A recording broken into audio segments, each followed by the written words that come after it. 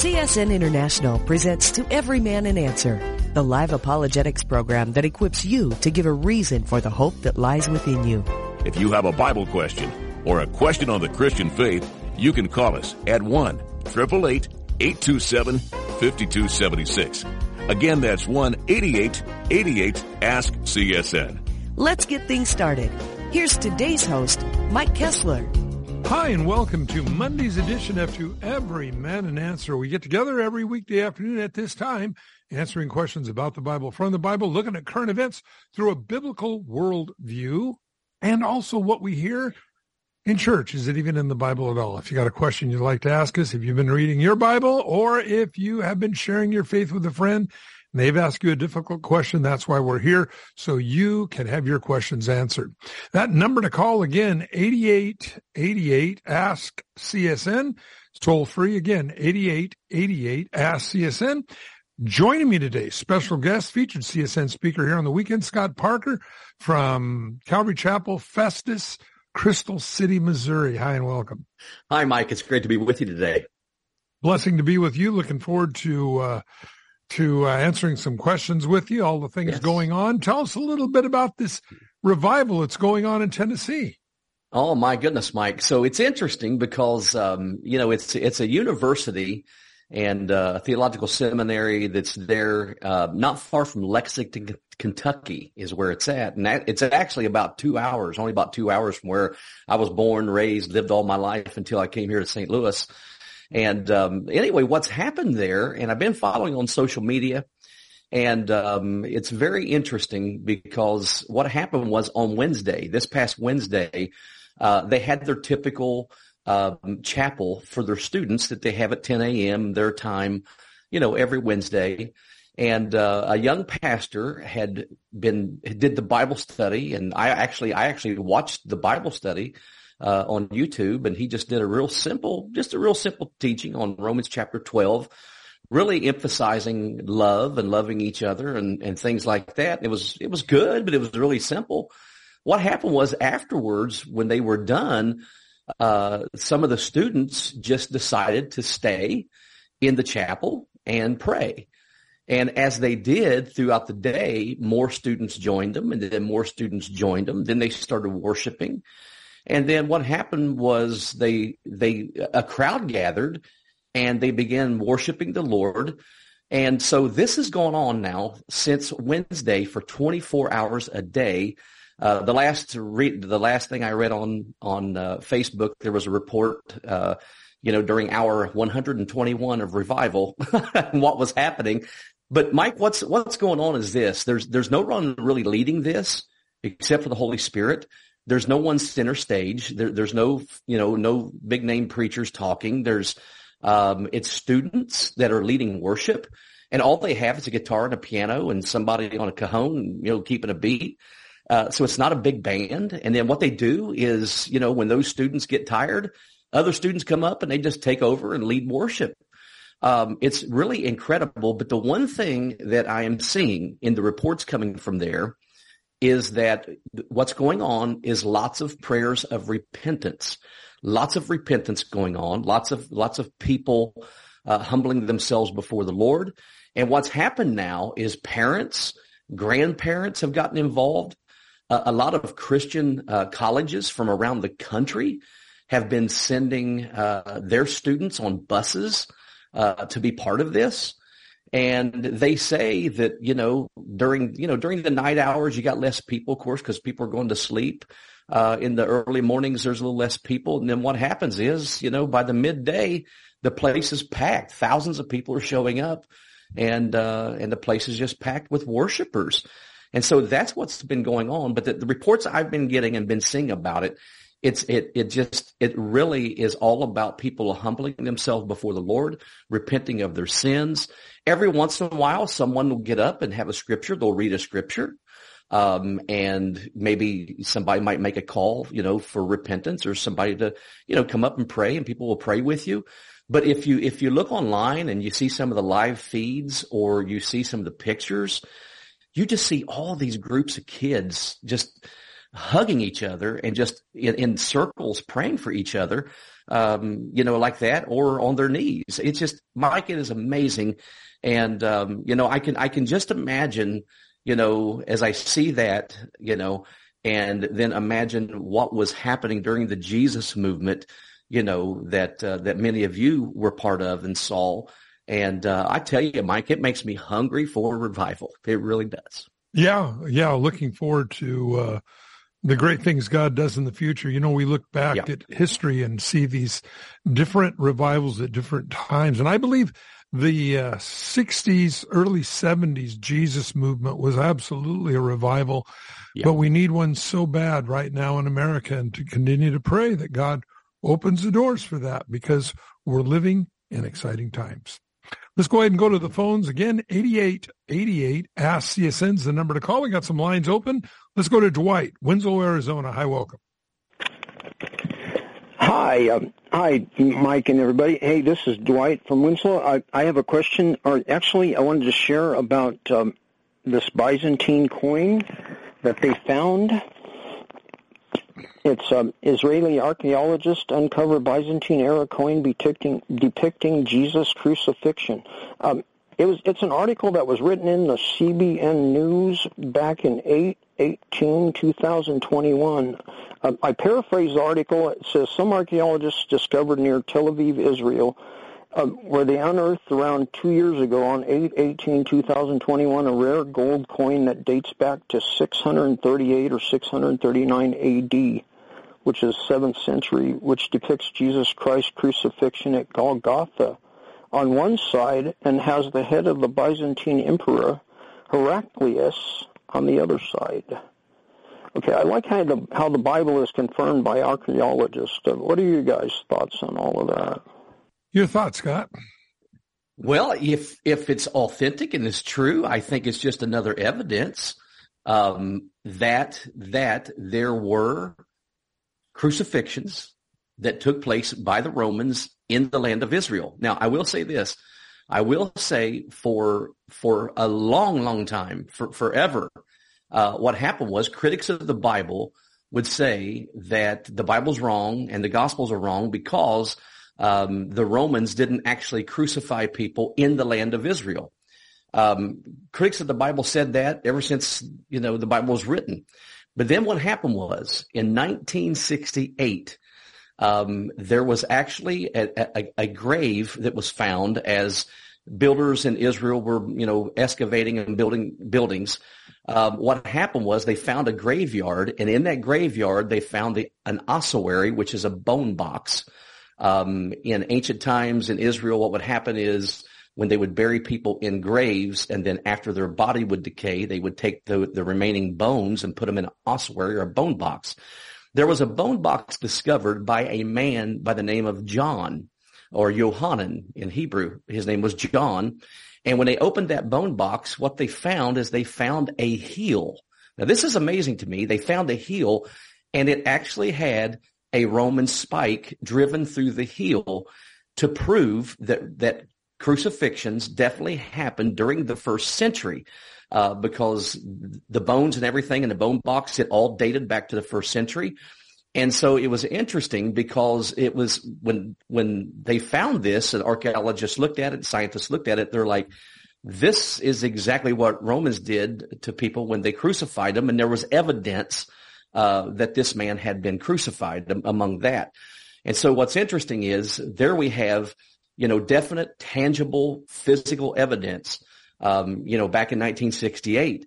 And that was actually the first, tangible physical evidence that we had, or that we have of, crucifixions actually taking place in, the land of Israel, besides writings, besides the Bible and besides, other, documents and writings that mention it. We're talking about physical evidence. So it's amazing. And Mike, there's another thing about this that's amazing to me, that the first piece of evidence that we would find that's physical, to prove the fact that people were crucified, in the land of Israel in the first century by the Romans. It's interesting to me that it's a heel bone, because the very first prophecy about the Messiah coming and dying is in Genesis 3:15, where it talks about he would have his heel bruised. And how interesting is it? I think it's a glorious thing that the first piece of physical evidence that we find to prove the Romans did crucify people on crosses in the land of Israel is a heel bone, because it matches the very first prophecy in the whole Bible concerning the Messiah to come, and him defeating the devil and doing it by dying on the cross. So I haven't personally heard a lot about this coin, but hearing about it, I don't doubt it. And if it is authentic and it's all true, I think it's just wonderful, because it's just another piece of evidence, that crucifixions, were done there in Israel in the first century. So, Mike. Yeah, Byzantine coins with, pictures of Jesus on it are not really that rare. In fact, no, you can look them up and they're all over. So, no, I just think it's another piece of evidence that proves everything that the Bible says. So I hope that helps, Dwight. Yeah, it sure does, actually. And can I ask one more question about the Urim and the Thummim? Yes. I know they're inside the breastplate of the priest, the high priest, but what exactly is that? Some people believe, and I am one, that it was actually a white stone and a black stone in a little bag that the priests would carry, as you said, on their breastplate. And as they would consult the Lord, they would pray and ask God, yes or no, should we go out as David did when he consulted the Lord concerning meeting the Philistines in the valley, or up as he did before, all these things. And he would consult the Lord, and they would then pray and reach into this bag and pull out a stone. If it was a white stone, it would be yes. If it was a black stone, it would be no. Now, it is interesting when you study Revelation, the Bible is talking to believers, and he says, and to him I will give a white stone, or a yes vote. And I always thought that was kind of interesting, but that's what many people believe that was. Now, I've never talked to you about this, Scott, on your thoughts on it, but your thoughts. Mike, I agree with what you said. When you look at the different opinions of what it could be, because the words Urim and Thummim, or Thummim, however you say that, what those words mean is they mean lights and perfections. And I've read commentaries that say that, what would happen is when the high priest would have to use those, that somehow they'd magically light up and glow and give the high priest an answer and stuff like that. I mean, there's a lot of far-fetched things. But what Mike was talking about the white stone and black stone, we do know that was true, that it was used for that. And I loved your connection going there to Revelation, because that's exactly what Jesus told the church there, is that he would give them a white stone, which again, like you said, mean yes. And I think that's the easiest way to understand it.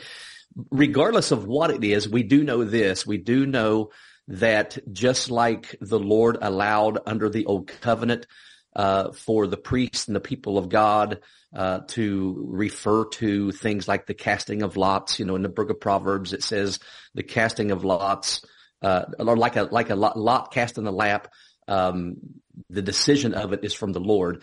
But we know this, that the Urim and Thummim was something kin to lots, the casting of lots. And some say that, the high priest had him in a bag in his garment there and reached in and pulled it out, and, the decision was of the Lord. So, regardless of exactly what it was, which I agree with Mike on it, but exactly what it was, really is not the point. The whole point is somehow the Lord allowed it to be a decision maker for the priest in deciding things that, they were wanting to know from the Lord. So. Yeah, Revelation 2:17 is where you find that God will give him a white stone. Dwight, I hope that helps. All right, yeah, thank you so much. I appreciate it, guys. I appreciate it. God bless you, and thanks so much for the call. Stay on the line. We'll send you out a couple of books, a couple of DVDs, the movie Jesus, and with that, we'll go to Joel in Las Cruces, New Mexico. Hi, welcome. Yes, can you hear me, brother? Yes. Yeah, I've been attending a local Nazarene Hispanic cruises for 2 years now. And, well, I had him, but I wasn't sure. And about their doctrines, every time I asked questions, they would not answer it, or they would just ignore me. And through prayer and in asking the Lord and searching, I found out they're preterists. They're full preterists, and they don't believe in the prophecies. They believe that all the prophecies were already confirmed in 70 A.D. and all that. Mm-hmm. And I was asking a word of wisdom. Do you think I should continue fellowshipping with them if they're my brothers and sisters? Because I really learned to love them, but I don't know. Well, Joel, I don't think we're going to sit in the judgment seat to decide whether somebody's a Christian or not when they do profess Christ as Savior and that Jesus is Lord and things like this. Now, some things the Bible automatically have judged. We can with all authority say that is wrong. They have deviated from God's word and everything. The problem that I have with the preterist view is that, first of all, I believe it's screaming inaccuracy, because the Bible says in Revelation, every living thing in the sea dies. And that did not happen in 70 AD. There was not a mark where you could not buy or sell without the mark, name, or number on your hand or on your forehead globally. That did not happen in 70 AD. Every tree burn up. The grass burn up. That did not happen in 70 AD. We don't find the Battle of Armageddon in 70 AD. There is so many problems with it. Well, then they come along and say, well, that's metaphorically speaking. They try to spiritualize it.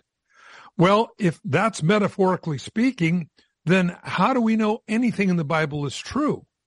Now, obviously, if something is metaphorical, like a beast with 7 heads and 10 horns, we know that, there's not a beast like that. So that is metaphorical.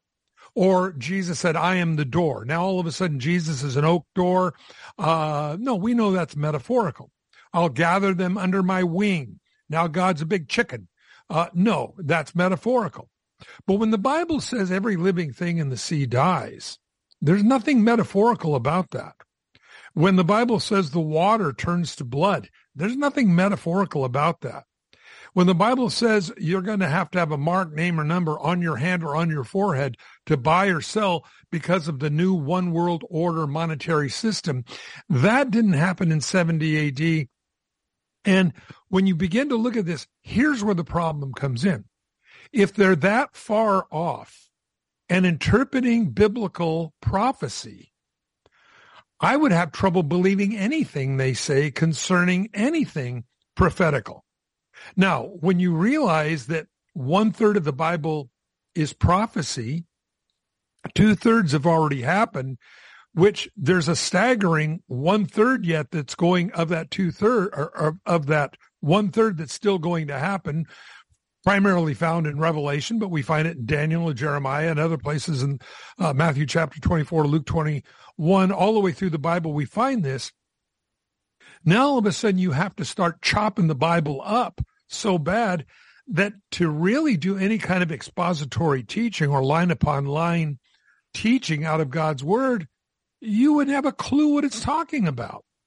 So I personally would not go to a church that held those views because of the other problems that it will interpret. In other words, you've established your exegesis of the scripture, what you're taking out of scripture. And if it's that far off, what other areas are you going to lunch on? And I really believe this is where the problem is. I'm not saying they're not Christians. I'm not saying they're not brothers and somebody I'd sit down and have lunch with.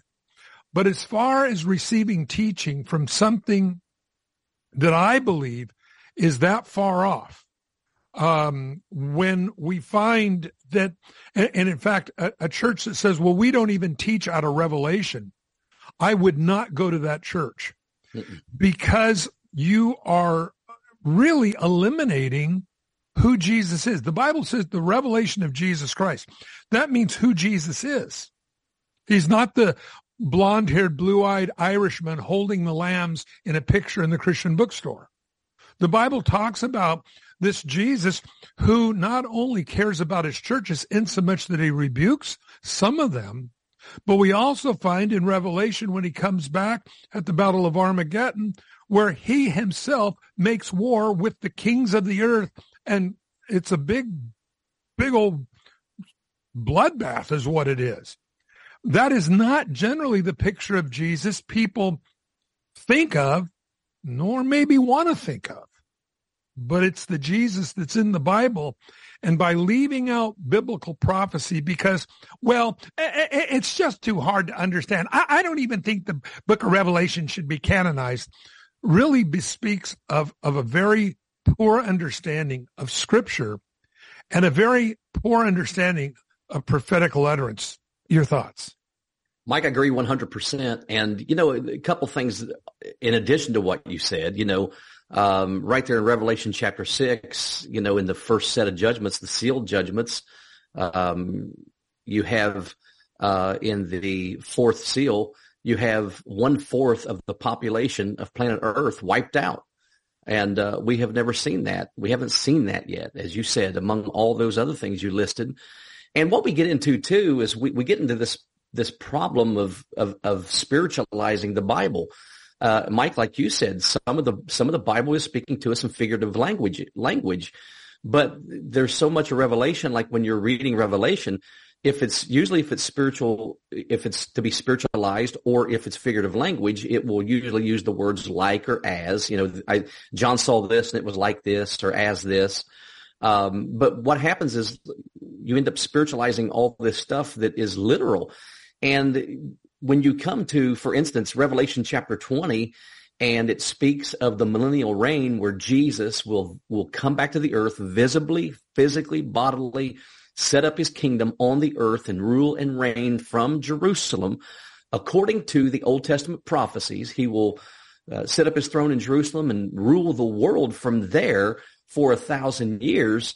What happens is a lot of these people are what they call amillennialists. That, in other words, they believe in no millennium, that's not going to happen. And they say the number 1,000 there is not literal, it's spiritual. It's just a number to mean a very long time, or literally an unlimited amount of time. But what's amazing, if you read Revelation chapter 20, 3 different times it'll tell you, and when the 1,000 years was ended, when the 1,000 years was finished, when the 1,000 years was over. It's telling us very clearly that the word 1,000 there is literal. It's a literal 1,000 year rule and reign of Jesus Christ on the earth. And when people spiritualize that, what they say is things like this. Well, Jesus is ruling and reigning right now, that we're in the millennium right now, and he's ruling and reigning in the hearts of Christians on the earth. That's what these kind of people say. That is so unbiblical. That is not true. So when it comes to that kind of stuff, I mean, when you look at the millennium, what's going to happen in Revelation chapter 20 is Satan is going to be bound in the abyss for those 1,000 years. Okay, Satan is not bound right now. He is alive and well on planet Earth and wreaking havoc in people's lives.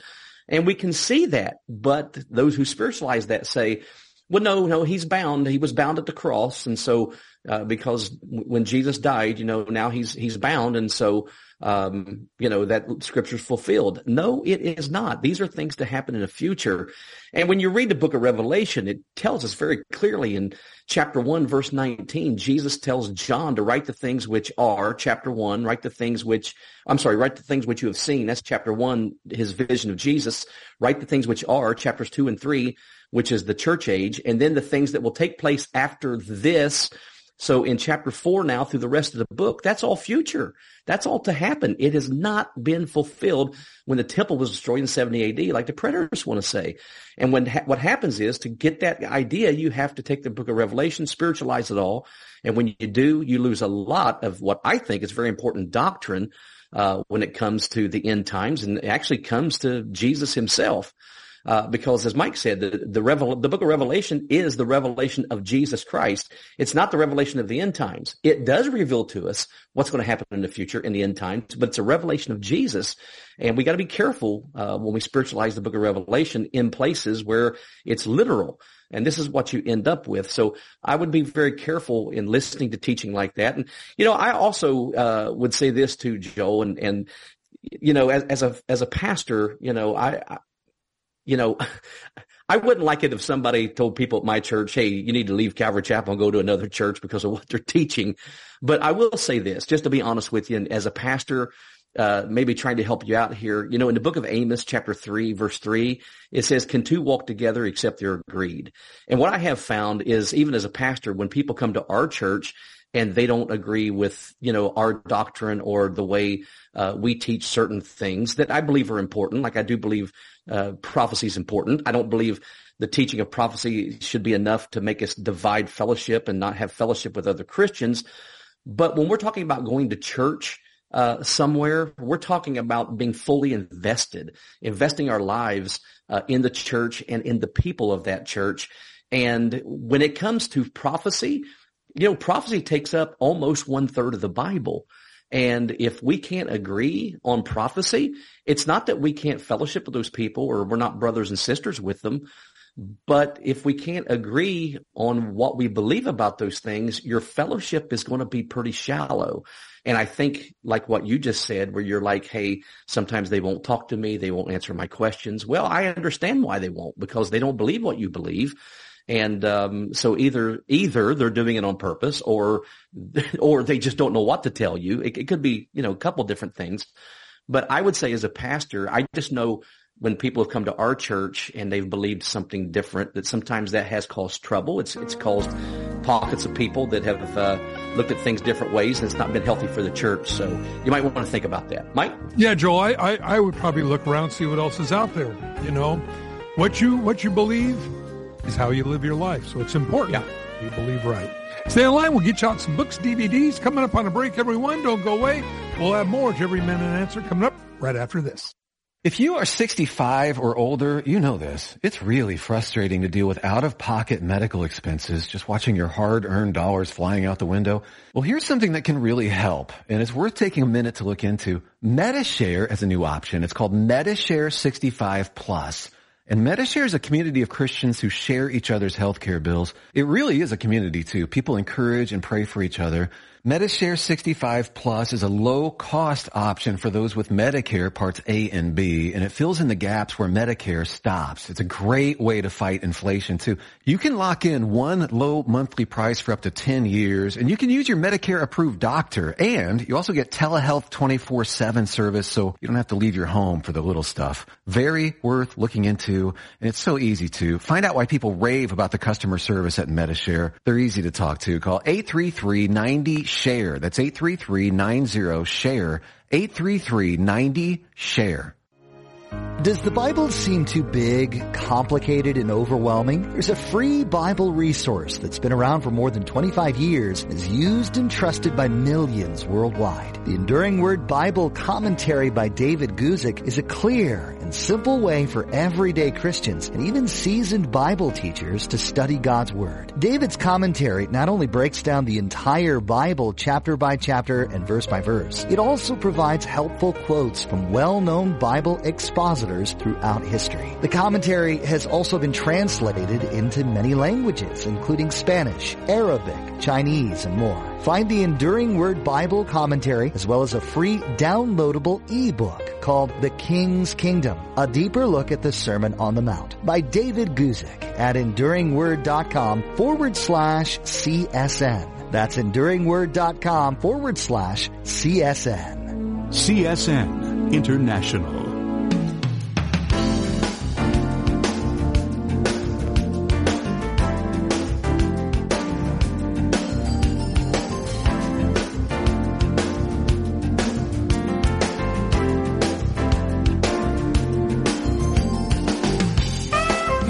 want to welcome you back to part 2 of To Every Man an Answer here on this Monday afternoon with Scott Parker. I'm your host, Mike Kessler. And once again, we want to just encourage you, read your Bible every day. So important in the days we live. You want to be sure to do that. Well, let's go ahead and go back to the phones. We have David on the line in Las Vegas. Hello? Yes. Hi, David. Hi, how are you guys, Pastor Mike, Pastor Scott? Good day to you. How may we help? I have a question about the Daniel 9 prophecy. It is my understanding that scholars are divided and that there's several schools of thought about the date setting of the cross, right? Some believe that it was 33 AD, 30 AD, 32 AD. So my question is, when the decree was given from Artaxerxes, the 69th week, right, they say that prophecy, that the Messiah should be cut off, that prophecy was fulfilled to the day. How do we know that that's accurate if we don't know the actual date setting of the cross? Well, then you would have to do the math because, again, the Babylonian calendar was predicated upon a 360-day year. So if you add up the number of days, 360 days times 69 7-year periods of time, it comes out to 173,880 days, which brings you to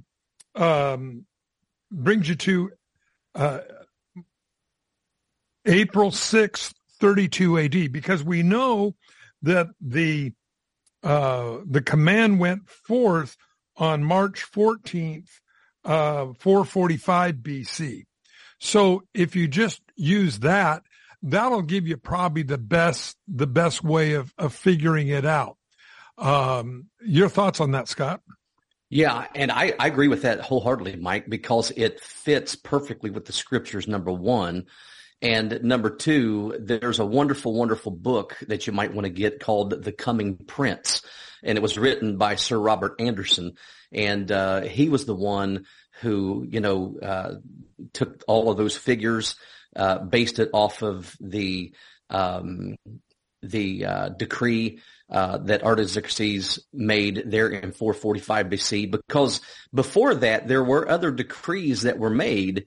But this is the only one where when it was given by Artaxerxes in 445 BC, that was the one that spoke about not only rebuilding the temple, but also the city of Jerusalem and the walls. And if you look there at Daniel chapter 9, verse 25, and the scripture there, it actually speaks of that's part of that. And so that's a wonderful book that goes in depth on how you come to that date. But understanding again that when you're talking about a Babylonian calendar, or even a Jewish calendar being 360 days, and then you just do the time, you start with a time marker of Artaxerxes' decree in 445 BC, March 14th. You take it from there, and the math does the rest. It really does.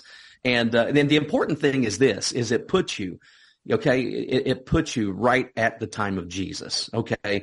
Even if Sir Robert Anderson isn't completely correct about everything he says in the book, well, you know what? If you just do the math from the date of 445 BC, it's going to put you right at the time of Jesus when he died. But I think that's accurate from everything that I've read and different opinions I've read about it. I think that's the most accurate. Mike? Yeah, and also what Jesus said when he came in on a donkey, when he descended from the Mount of Olives there on Palm Sunday. He said this, he said, Jesus, as he's beginning his descent, he wept over the city. And he said, this thy day of salvation. God does not hold people responsible for what they don't know. That's why the Bible says God's law is written on men's hearts, even those non-believers. Even a non-believer knows it's wrong to kill people. Even a non-believer knows it's wrong to steal. Even a non-believer knows that it's wrong to lie. They know that. Now, they can be in rebellion to their own conscience, which I believe this is why they drink and get loaded and stoned and become preoccupied with many other things of the world, so they won't hear that echoing conscience saying, hey, you're on the wrong road. But Jesus said it was your day of salvation. I do not believe that Jesus would have said that unless those Sadducees and Pharisees who had the scriptures knew the exact day. Had they just done the paperwork, they would have known it was their day of salvation. And then they said, well, you tell your disciples, tell these people to shut up, as they were saying, Hosanna, Hosanna, save now is what Hosanna means. And Jesus said, I tell you the truth, that if they were to remain quiet, these very stones would cry out. Why? Jesus had gone into the city of Jerusalem on other times. In fact, the Bible says he'd go out to the Mount of Olives and pray regularly. So why this time? Why is this time different than the other times? I believe it's a direct fulfillment of what the Bible says here in Daniel chapter 9. Hope that helps, David. Oh, yes. Thank you so much. So I can safely come to the conclusion that he died in AD 32 then. Yeah, that's what I would say. Mm-hmm. Okay. Thank you so much. Thank you for having my question. Thank you for answering it. God bless you guys. I don't want to take too much more of your time. Oh, no, David, you don't. Call us back anytime. Stay in line. I'll send you out some books, some DVDs, the movie Jesus. I know you'll really enjoy it. Great for evangelism. You know, sometimes it is hard to tell, especially friends or relatives, about the Lord because, well, it's the close proximity of that relationship. But, you know, sometimes because of that, you can say, hey, I came across this really cool DVD called God of Wonders. Watch it and tell me what's wrong with it. And they'll watch it. And boy, I'll tell you, it sows a lot of really good seed in their heart. David, stay in line. We'll get you taken care of. With that, we'll go to Joshua, Waterford, Texas. Hi. Hello. Hi. How may we help? Yes, sir. Okay, so I'll get right to the point. I know I'm a born-again Christian. I have grown in my relationship a lot with the Lord in the last 6 to 12 months or so, and was ignorant to a lot of sin that I was committing and stuff. And so, okay, my question is about a relationship that I have with my girlfriend. She's much younger than I am, and I think we've been together for about 3.5 to 4 years. We made the decision to move in together a while back. I felt very convicted about it, and so about 9 to 12 months ago, I made a vow of celibacy, and it was not reciprocated. And so about 3 months ago, I was coming to the point where I felt like I need the end of the relationship. Well, at that time, when I was getting ready to do that,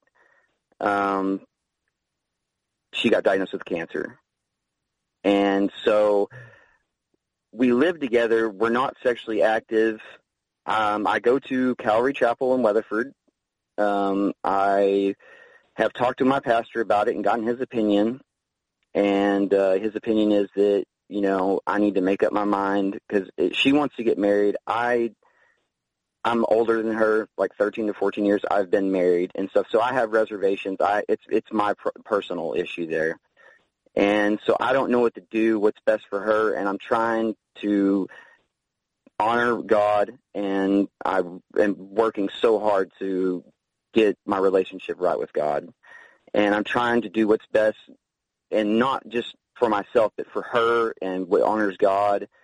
And his situation, he said, the pastor, that a sickness and plus, you know, since the economy, we've kind of relied on each other financially, so it's gotten to that point as well where we need each other financially. So it's kind of a big problem if we were to separate for each of us, you know, to find a place to go and stuff right away.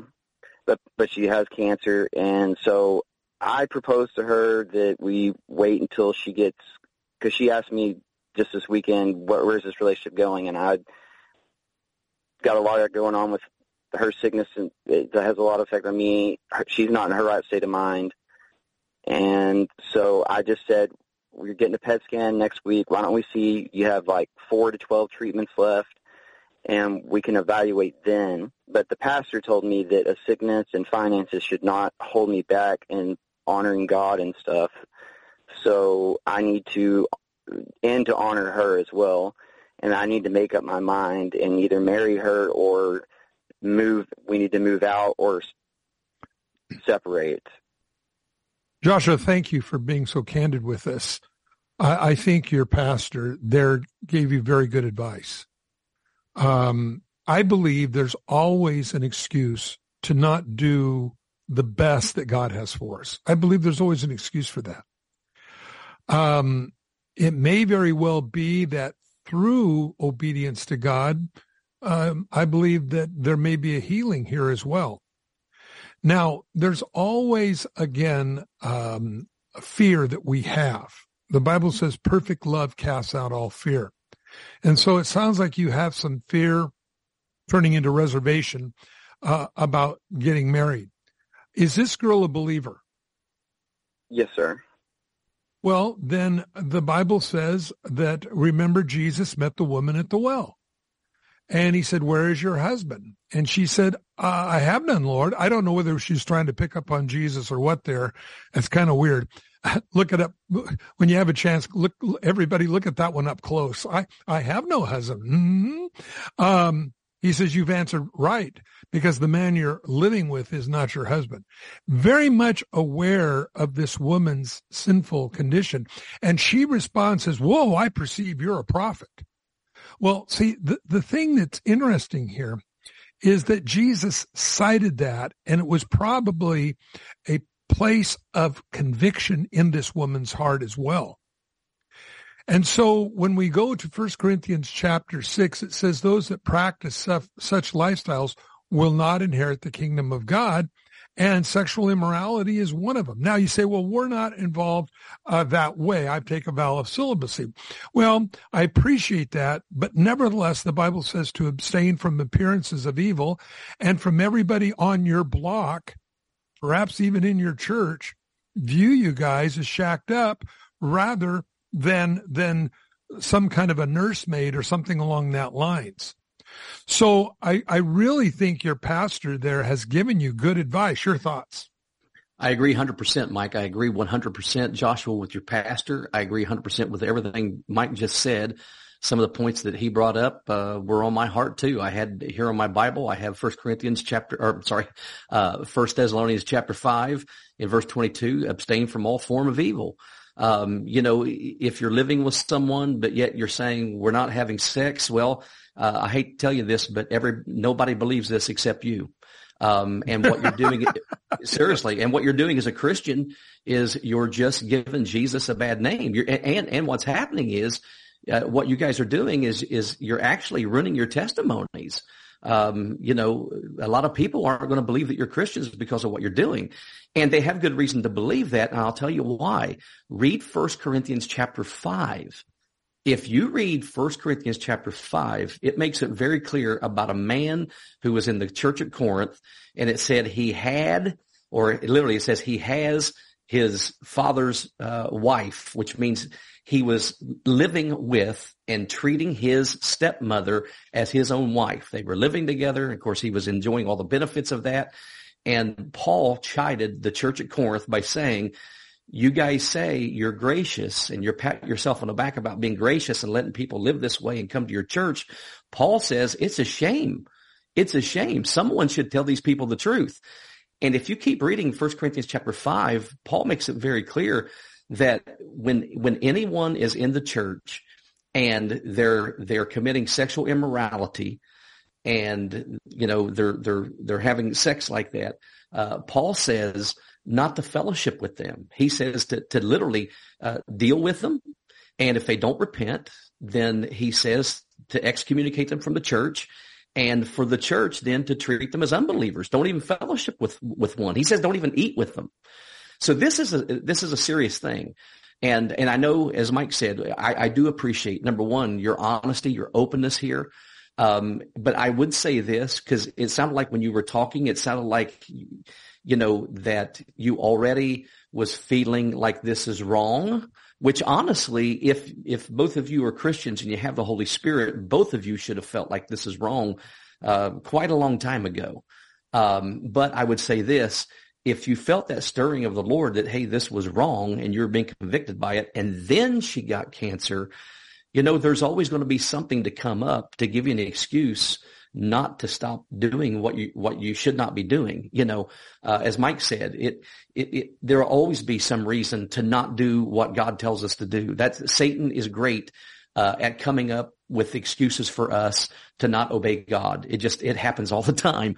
And you know what? If this decision were easy, then you know what? Everybody would be following the Lord. Following the Lord is not always the easiest thing. And it's also not also the popular thing with other people who don't understand what being a Christian is. Being a Christian is this. Jesus said, if you want to follow me, he says, deny yourself, take up your cross, and then follow me. That means death to self. That means death to what I want and my way of living. And I think you have to be careful because, number one, sex in a relationship before people are married, not only is it a sin, it is also a sin that if you continue in it, the Bible is clear. It's a sin that will keep you out of the kingdom of God and send you to hell. It is, point blank. Number two, what's interesting is sex before marriage clouds your judgment. It makes you so emotional. It makes you so emotionally invested that what happens now, you're not able to make good, clear decisions of right and wrong because your soul is now attached to this person in a way that it wouldn't be if you hadn't had sex with her. And so that's another thing. And then on top of that, when you pile on top of that, hey, now she's been diagnosed with cancer, that also is throwing the emotions into the mix of your decision. Cause now you feel like, well, if we don't live together, I'm abandoning her. If we don't live together, we can't afford it. Things like that. I believe your pastor's right. And biblically, I believe the right thing to do would be to not live together. And I also would say this too, as a pastor who does weddings, as a pastor who does lots of marital counseling, I would say too, that it would be really great for you guys, to move out from one another and not live together and not have sex, of course, and then start your relationship over. Start over again, because when a relationship has started out on a faulty foundation, it's hard to build on that. So I would say go do the right thing, repent, move out from each other, start your relationship over, and then go to your pastor and allow your pastor to give you some guidance in how to start this relationship in a biblical way. And I guarantee you, if you do that, you will not be sorry for that. So anyhow, but we'll definitely be praying for your fiance or for your girlfriend that the Lord would touch her and heal her. But as Mike said, I totally agree with that too. Your obedience to the Lord may just open the windows of heaven and cause the Lord to provide for you. Take away your worries about that. And Mike said he might touch her and heal her. And now we're not guaranteeing that, but I tell you what, obedience to God has its benefits.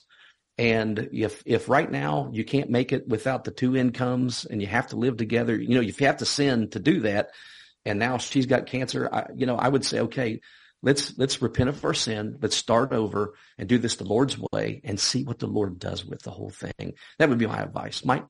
Amen. Joshua, I hope that helps. Yes, it does. Thank you. I appreciate it. It's a very hard Joshua, decision. I think the main part, what I was going to tell you, I think the main part is you're at a crux where your decision is hard. Mm-hmm. And I think that's why you have the reservations, because you can see both sides of it. But again, if you do what the Bible says to do, you honor God, God will honor you. Always works that way. Mm-hmm. So that's the direction I would go. And listen, God is bigger than the things that we've done wrong. So even if you make the wrong decision in whatever it is you're doing here, God's bigger than that and will correct it as well. But to do nothing and stay where you're at and stay in that relationship where people see you shacked up and, well, hey, he's doing it, I guess we can do. I think that's a troubling thing. There might be a sister or a brother that you can move in with in your church until you can work through this in your thoughts and in spiritually. But if you separate from her, you might really realize you really do miss her. And don't let the age gap throw you off on that. Because we find all the way through the Bible, there were relationships where there was huge age gaps. So I hope that wouldn't be something that would stop you just simply because of that. But again, there can always be a reason to not do what God wants you to do. Stay in line, send you out some books, some DVDs. Joshua, our prayers are with you, okay? I appreciate it. And if you would just pray with me, I'd really appreciate that. Father, may you give Joshua wisdom, his girlfriend wisdom. May you reach your hand of healing out to her. Lord, through all of this, you got both of their attentions. And so we ask you now that you would work your perfect will for both of their lives in Jesus' name. Amen. Amen. Joshua, stay online. We'll get you taken care of. And we're here for you if you need us. But I think your pastor gave you good advice. Let's go to Sam, Des Moines, Iowa. Hi, welcome. Good evening, pastors. Pastor Mike Parker. Yes, how may we help? Hi, I have a question about marriage, and I know what the Bible says about marriage to an unbeliever, and I was just wondering, would it be I feel like I'm cursed, or not cursed, but maybe God doesn't approve of my marriage, but I had prayed about the marriage for a while, and I was consulted with my pastor and a few other pastors, and it's been like 50-50, but I'm just wondering, does the Bible or anywhere say in there, because I haven't really found any scriptures on it where it's okay, I guess, to marry a non-believer? Well, no, it's never. The Bible says not to be unequally yoked together. And I believe that's not only in marriage, I believe that's in business. I believe that's partnerships, all those kinds of things. What fellowship, Paul says, does light have with darkness? We have no business dating worldly people, being involved with worldly people whatsoever. That's just what the Bible says. Now, if you find yourself married to a non-believer, 1 Corinthians chapter 7 talks about that. Your thoughts? I agree with that 100%. Yeah, 1 Corinthians chapter 7, Paul definitely says, if you're married to an unbeliever right now, do not seek to be loosed, to stay with them. And the only reason for divorce that Paul gives there in 1 Corinthians 7 is if an unbelieving spouse, leaves and deserts a believing spouse. But I would say this too. I would say, the reason for 2 Corinthians 6:14 that Mike quoted, don't be unequally yoked together with unbelievers. The reason for that is many, but when it comes down to it, when you have a believer and unbeliever, you have to remember this. An unbeliever only has one nature. It's a sinful nature. That's it. That's all they're able to do is make their decisions based on the lust of their flesh and desires of what they want instead of what God wants. For a believer has, we still have that old nature, but we have a new nature that's given to us through the Holy Spirit now that we're to let lead us and to guide us and to live our life by the new nature. And what's interesting is when a believer, is in an intimate, relationship, an emotional relationship, or an intimate sexual relationship with a unbeliever, what happens is the unbeliever only has one way to go, the flesh. Well, the believer has two ways to go. The believer can be led by the Spirit, which is what they're supposed to do, but the believer can also revert back to their old ways and live in the flesh. And that's why most of the time, not every time, but most of the time, when you have a believer dating and having an intimate relationship with a non-believer, most of the time what happens is the believer goes the non-believer's way, because the non-believer is going to be most of the time a non-believer is more insistent and I want it my way, because that's all they know is sin. And many times what happens is the believer has to compromise in order to keep the relationship going. And for that reason alone, a believer can go either way. He can go toward the flesh or the Spirit. Well, the unbeliever can only go toward the flesh. And so most of the times what happens is the believer a lot of times will cave in. And I would say this, why put yourself in that position to have that struggle all the time? As believers, Galatians chapter 5, Paul tells us we all have the battle of the flesh and spirit going on in our own hearts and our own lives. without, adding someone else to it. We've got enough going on within ourselves to fight against the flesh and to be led by the Spirit without having someone else who is total flesh pulling us that way too. So again, and there's other reasons for it, but I think that's a great reason to not be unequally yoked. Mike? Yeah, Sam, I hope that helps. Well, a little bit. Can I give a little background, a little bit of the story as well? Well, Sam, we're out of time. I'm so sorry because we're actually in the outro music right now. But Sam, you're certainly welcome to call us back tomorrow. We'll talk a little bit more about it, as well as Janet and the rest. We'll put you on first thing, and so we don't want anybody to have to wait again. But so many things going on in the world. We want to do that. Thanks, Scott, for being on. Everybody have a blessed evening. To find out Look it up, more our about Redemption this Draws ministry, Nigh. or to receive a copy of today's program, please call 1-800-357-4226 or write us to Every Man an Answer, P.O. Box 391, Twin Falls, Idaho 83303. That toll-free number is 1-800-357-4226. Subscribe to the free podcast on iTunes by searching for To Every Man an Answer in the iTunes store, or visit us online at csnradio.com/TEMA. To Every Man an Answer is a production of CSN International, the Christian Satellite Network. The opinions expressed by our guests may or may not be those of CSN International or of this station.